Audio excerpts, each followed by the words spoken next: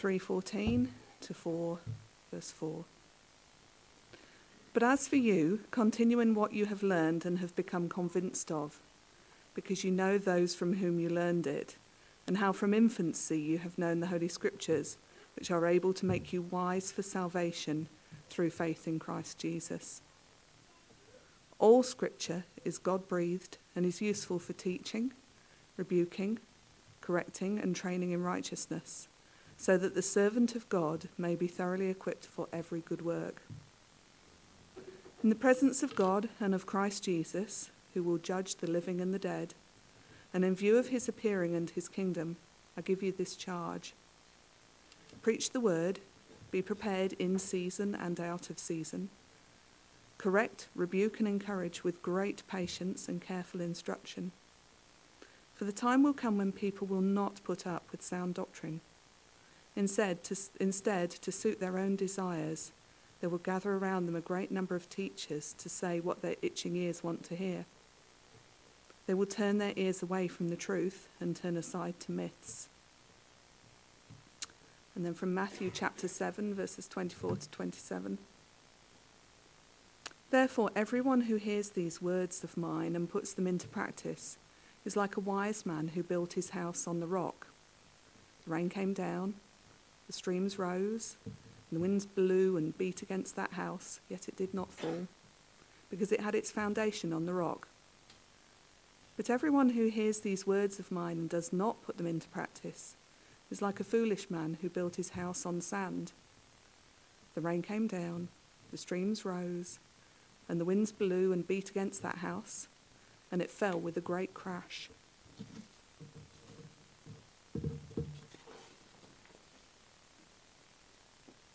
Thanks, Louise. I'll make sure you keep those passages open in front of you so you can check that what I'm saying is actually what God is saying. And we will have a question time straight after the sermon. So if you've got any questions, write them down as we go. Then we'll have a song and then an opportunity to ask questions, which will be really helpful for all of us.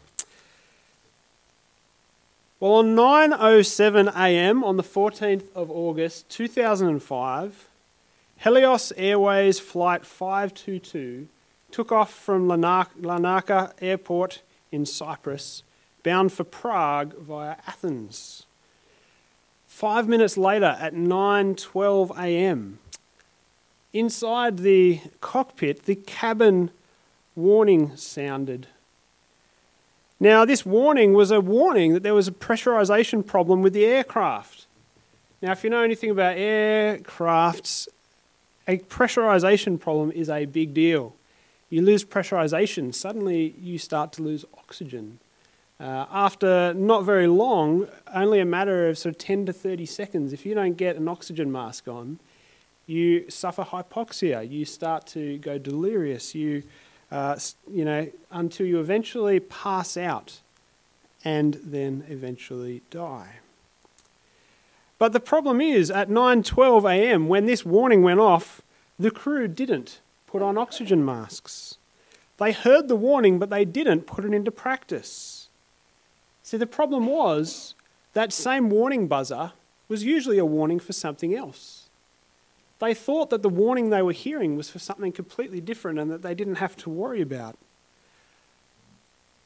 Only a few minutes later, 9:20, 8 minutes after the warning buzzer sounded, the captain radioed the ground for the last time. Confused and delirious, this was the final contact that anyone had with the crew. Well, the plane continued to fly on autopilot, doing big circles around Athens. And at 11:32, two fighter pilots pulled alongside and they reported that they could see the passengers and the crew. Oxygen masks were hanging down, but no one was wearing them. And they could see the pilot slumped over his controls, obviously passed out. Well, by 12:04, the fuel had run out. Eventually, Helios Flight 522 crashed into a Greek mountain and killed everyone on board. Such a tragedy. And it's creepy, isn't it, when you think about these events and you think, well, that actually could have been so easily fixed. To think that they heard this warning and didn't do anything, they didn't act on the warning they had. If only they'd just listened, if only one of the pilots had stuck on the oxygen mask and stayed sane, he could have fixed the whole situation. If only the crew had been wise enough to hear the seriousness of what was happening, there are 121 people who wouldn't have had to die that day. They should have listened to that buzzer. Now, Jesus' words here in this passage, and just Jesus' words altogether, are a little bit like that buzzer, aren't they? They are a serious warning that we need to pay attention to. Anyone who listens to Jesus' word and puts them into practice will live. Have a look there at our passage, Matthew 7:24. Jesus said, "Everyone who hears these words of mine and puts them into practice is like a wise man who built his house on the rock. The rain came down, the streams rose, the winds blew and beat against that house, yet it did not fall because it had its foundation on the rock." But on the flip side, Jesus continues, whenever someone doesn't listen to the buzzer, whenever someone doesn't listen to his words and put them into practice. Verse 26. "Everyone who hears these words of mine and does not put them into practice is like a foolish man who built his house on sand. The rain came down, the streams rose, and it fell with a great crash." What a tragedy. What a tragedy. Now here, Jesus, this passage starts with therefore, says Jesus. And what that means is Jesus is he's pulling together things he's just said. He's kind of building his argument. And so let's just jump back a little bit, a few verses, to see what this is kind of culminating from. Jesus is making this conclusion based on what he's just said in verse 13, that he said, since there is a wide way to destruction and only a narrow and hard road to life. Since there are so many false prophets who want to lead us down that wide road to destruction, that means, therefore, that whether or not you follow Jesus' words is a seriously big deal. Since there is this huge road to destruction, and that's where most people end up, since there are so many teachers who are false teachers and trying to lead you down to destruction, therefore, you've got to listen to the buzzer. You've got to listen to Jesus and put his words into practice. Because if you don't, it is a tragedy. Our lives swept away by the torrent. What does Jesus mean by these words of mine? Well, some Bibles, I don't know, has anyone here got a Bible with red letters edition? You know, it's got, so some Bibles, the bits that where Jesus is speaking in the Gospels, they print it in red type. The only problem with this is that some people have kind of cut the rest of their Bible away and they only listen to the bits that are red. But actually, Jesus' words to us are not just the red bits in the New Testament. Jesus' words to us actually are the whole of Scripture. Because Jesus himself acknowledges all of Scripture, all of the Bible, as being God's word, as being given by his Spirit. And because Jesus is God, the one God in three persons, Father, Son, and Spirit, that means that all Scripture is from Jesus. You see there in our first reading, 2 Timothy 3:15. You have known the Holy Scriptures, which are able to make you wise for salvation through faith in Christ Jesus. All Scripture is God-breathed. That means that all, right now, the words that you're hearing are Scott-breathed. Because I'm breathing them out, and that's how you hear them. What's being said here is that all the Scripture is God-breathed. All the Scripture is God's word. It's from his lips, which means it's Jesus' word. as well as the word from the Father and the Spirit. And so when Jesus talks about these words of his and says, whoever hears these words of mine and does not put them into practice, he's talking about the whole of Scripture. From Genesis to Revelation, it's all God-breathed. And see there, all of it is useful. Have a look again, verse 15. All Scripture is God-breathed and is useful for teaching, rebuking, correcting, and training in righteousness, so that the servant of God may be thoroughly equipped for every good work. There you go. There aren't parts of the Bible that you can just skip over because they're not useful. All Scripture is God-breathed and all Scripture is useful. Now, you know those daytime infomercial ads, or you know those social media ads you get for those multi-tools? You know, it might be for the kitchen, it might be for the garage, it might be for, I don't know where it's for. It could be for everywhere. It's just one of these amazing tools that just does everything. It'll make your coffee, it'll bake your cake, it'll peel your potatoes, it'll fix your bike tyre, it'll just, you know, it'll make the car run in a way that has never run before. One-stop wonder. And who knows that they never work like they're advertised, do they? You know? It doesn't. The problem is it doesn't even do all the things that it does. Actually, it does none of those things well. See, there are no one-stop wonders, are there? But it's different when it comes to being a disciple of Jesus. It's different when it comes to being a Christian, a follower of Jesus, because the Bible really is that wonder tool, that one-stop Swiss Army knife tool for discipleship, because all of Scripture is God-breathed and all of it is useful for every aspect of discipleship, for teaching, rebuking, correcting, training in righteousness, so that we will be a little bit equipped, somewhat equipped, pretty well equipped. No, thoroughly equipped for every good work. See, the Scriptures make us wise for salvation. That is how we meet Jesus. That is how we come to know God. And the Scriptures teach us everything we need to know about God, everything we need to know about ourselves, and everything we need to know about the world that we live in. The Scriptures rebuke us. It points out our sin and calls us to repentance. The Scriptures correct our confused and fallen ways of thinking.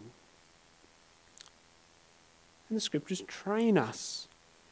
It walks us through what righteousness looks like, step by step, making us stronger in our faith and improving our spiritual fitness.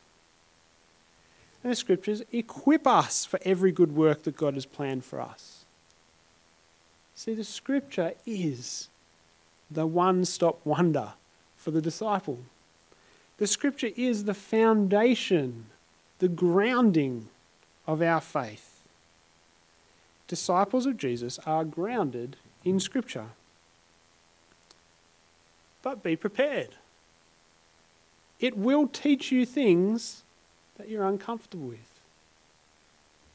It will rebuke you for sins that you don't want to give up or let go of.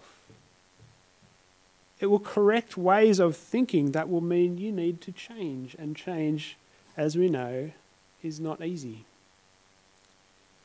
And it will train you for an ongoing battle against sin and the powers of the evil one. And it will equip you for good works that are going to cost. Because the good works that God has prepared for us to do, they take time, they take energy, they take emotion, they take money, they take a lot out of us. Now, I don't know about you, but I'm a bit of an overkill kind of guy.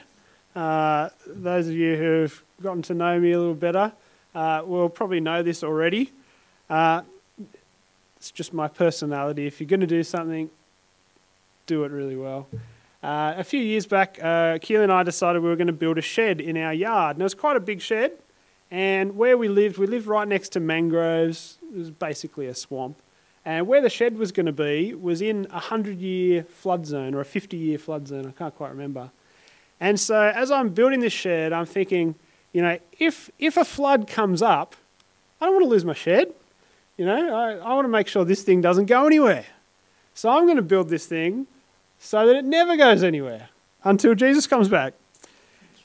So the shed came with some pretty serious specifications for a slab, and I thought they were probably a little bit on the light side. We'll beef it up a little bit more.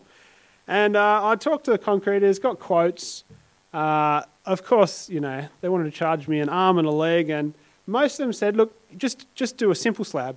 Forget about all those beams, forget about all that extra reinforcement that's in your scheme, your schematics. Let's just do a simple slab. I said, no, forget about it. I'm going to do this myself. We'll do it properly. It'll be cheaper, it'll be great, it'll be easy. Well, I can tell you that there were many times as I excavated by hand many tons of hard mid-north coast clay, as I worked hard at formwork and installed several tons of steel reinforcements. There were many times I thought about cutting corners. Many times I thought, maybe I should just do this a bit easier. Well, before you pour the concrete, you have to get a building inspector, and they come and they check that all the right reinforcement is in there before you cover it all up with concrete. And when he arrived, he took one look at all my steel reinforcements, and he turned to me and said, what on earth are you putting in this shed? Tractors, prime movers, He didn't think he'd ever seen such a, seriously reinforced domestic shed before. See, there were times, definitely, that I considered going the cheaper, the less painful, easier, less overkill option. But I was determined that my foundations would be solid. Now, a shed's one thing, isn't it? But what about a house? You're building a house, you don't want to cut corners on the foundation. You cut corners on the foundation and the whole house can start breaking up on you. And we don't want to cut corners when it comes to our kids' education, do we? Or their emotional well-being or their formation. We don't want to cut corners when it comes to setting up our business. We want to have a good foundation that we can build on into the future. I think we read this story, we hear these words of Jesus about the man who built a house in the sand, and we just instantly go, oh, what an idiot. Who builds a house on sand? Don't we? What a fool. But how many of us do that with something far more serious than a house? How many of us do that with our lives, with our Christian faith? If I was to have my shed or my house fall down, or my life fall and my faith fall down, one of them's bad, there's insurance. The other one's a tragedy. See, what about your foundations for your life, for your faith? What about your grounding in the Scripture as your foundation? Are your foundations as a disciple and a follower of Jesus, are they overkill? Or have you been cutting corners? How much effort do you and have you and are you committed to putting into building a solid foundation? How much effort are you putting into spending time in God's Word so that it builds a solid foundation for your faith? How concerned are you to build your faith in the Scriptures, in the Bible, so that the floods don't carry you away? Have you built your life on the sand? Now, in our world, I think any of us who've been involved in any kind of construction in any way probably know there are plenty of dodgy building inspectors, right? You can find a building inspector who'll kind of sign off on basically anything. Yeah, oh, you cut corners, oh, you didn't put reinforcement. Yeah. You can get away with a lot. And there are even more so-called Bible teachers who, instead of preaching the Bible, teach stuff that's easier for us to stomach. There are plenty of so-called Bible teachers who will just teach us the stuff that we want to hear, the stuff that sounds good, the stuff that makes our itching ears feel better. Yeah, that's exciting. That's great. I can roll with that. Oh, good. Keep more. Give me more of that.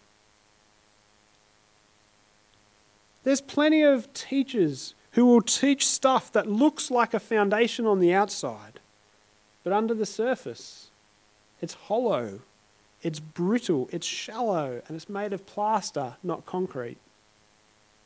And when the flood comes along, it'll all be swept away. Have a look there, 2 Timothy chapter 4, verse 1. In the presence of God and of Christ Jesus, who will judge the living and the dead, and in view of his appearing and his kingdom. In other words, Paul is saying to Timothy, in view of the fact that the flood is coming, Jesus is coming back. He's not a dodgy building inspector. He knows the difference between a good foundation and a shallow one. In view of the fact that the flood is coming, I give you this charge. Preach the word. Be prepared in season and out of season. Correct, rebuke, and encourage with great patience and careful instruction.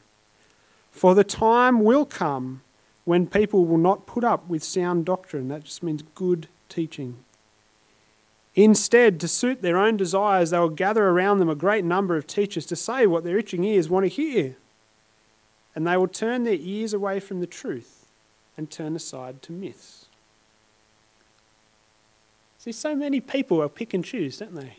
They pick and choose as they read the Bible what they will listen to and what they'll toss out the window. They pick and choose and they distort. They twist, say, oh, well, it doesn't really say that, but it actually says more this. So many Christians go for a Christianity light that has no strength and no substance and actually isn't Christianity at all. That doesn't hold together in a flood. That won't stand up to the pressures of life, and it won't stand up when Jesus returns. All Scripture is God-breathed.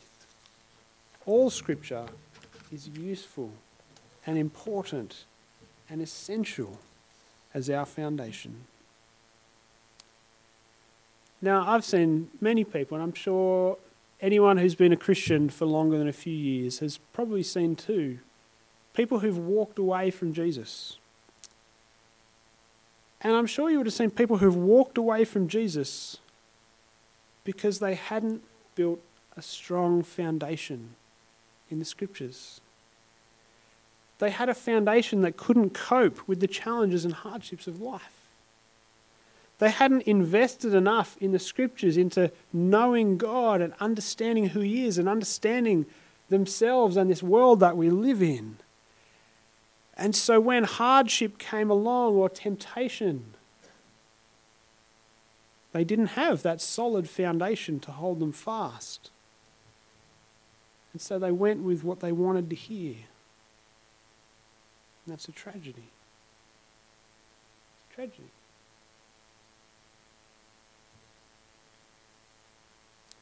So I want to ask you, what kind of builder are you? What kind of disciple are you? It's a serious question. Are you doing the hard work of digging and pouring in the Scriptures into your life? Are you doing that each day, each week? Or are you cutting corners? Are you daily strengthening your foundations in the Scriptures? And husbands, I want to talk to you.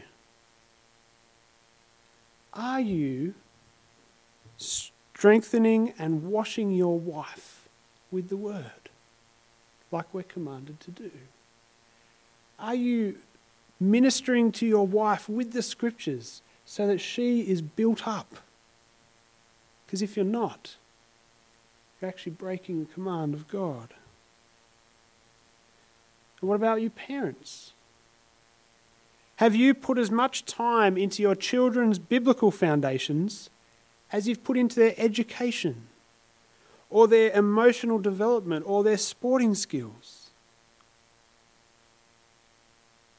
And I want to talk again to dads, because this is primarily our responsibility, dads. So often we drop the ball. So often we don't take the lead in our families to build strong biblical foundations for our kids. And then we wonder later on why our kids have just walked away from the faith so easily. We've cut corners. Repent. Ask for forgiveness. Get digging. Get reinforcing. Get pouring. Just get into the scriptures. That psalm that we read some of before, Psalm 119, said, an amazing promise, great peace have those who love your law, and nothing can make them stumble. Your statutes are always righteous. Give me understanding that I may live. I pray that all the time. God, help open my eyes that I might see wonderful things in your law. Because I know all scripture is from you, and I know it is all useful, and so I know it is all good. Help me to see how good it is. But Scott, I hear you say, I've tried. I'm just not a reader. I'm not really a book kind of person. They're not really my thing. But just the other day I was talking to someone about long-distance relationships during COVID. Anyone know someone who's in a long-distance relationship at this time? If you're a long-distance relationship person during COVID, well, that means that you're a Zoom kind of person, or maybe a FaceTime kind of person, or a WhatsApp kind of person. If you're in a long-distance relationship at the moment, you're a video call kind of person, right? Because that's what you've got to be able to communicate. Now, if you were a long-distance relationship back in my day, you would be a phone kind of person or an email kind of person, because that's what you've got to be able to communicate and relate and build the foundation of that relationship. Now, if you're a long-distance relationship person back in my parents' day, you would have been a letter writing and a letter reading kind of person, because that's what you had as your way to build a foundation for your relationship. See, God hasn't just chosen what to reveal about himself, but he's also chosen how to reveal himself to us. And he's done it through a book. He's done it through the scriptures. Which means that if we are God relationship kind of people, then we have to be book people. If we really care about our relationship with God, and we will adapt, just like people throughout the ages have adapted to make their long-distance relationships work, we will adapt to make our relationship with God work by whatever means there is. And that means is through the scriptures. We will learn to become book people. And we don't have to just read it, we can listen to it. There's so many great resources we have. So many people that can help us do that. We do it together here, we do it together in our growth groups, we do it just in our homes, we can do it in our cars as we drive, we can listen. If we are God people, then we are book, we are Bible people. And there's a great promise that actually he will help us do that. He will help us grow in our ability to do that. He will help us grow to get more out of his word as we read, because his Spirit will guide us into all truth. If you're a Christian disciple, you are a book person. You're a person of the book. And you are working harder to be a better reader, listener, rereader. Now I want to say here, one of the beauties of being grounded in God's word and having God's word as our foundation, well, it means that our foundation isn't in a movement or a denomination, is it? And so as Christians throughout the world see denominations actually depart their faith, if their foundation is in the Scriptures, they are sure and firm and secure. And if we're grounded in God's Word, not only is our faith and our foundation not in a denomination or a movement or a church, but it's also not in a preacher or a pastor or a teacher. As God's people, we don't follow gurus. We follow Jesus. And our authority doesn't come from a human source, but it comes from the Word of God itself. If we are grounded in the Scriptures, the floods can come and nothing will move us. Well, on 12 minutes past 9 on the 14th of August 2005, tragedy could have been averted. If only the pilots of Helios Flight 522 had listened to that warning and put it into practice, so much senseless, avoidable loss could have been avoided. That's a tragedy. But what about 5 to 11 a.m. this morning? We've heard the buzzer. We've heard Jesus' words to us, his warning. Are you listening and putting into practice his words to make the Scripture your foundation, your grounding, your bedrock? Or is your life a tragedy that is slowly unfolding?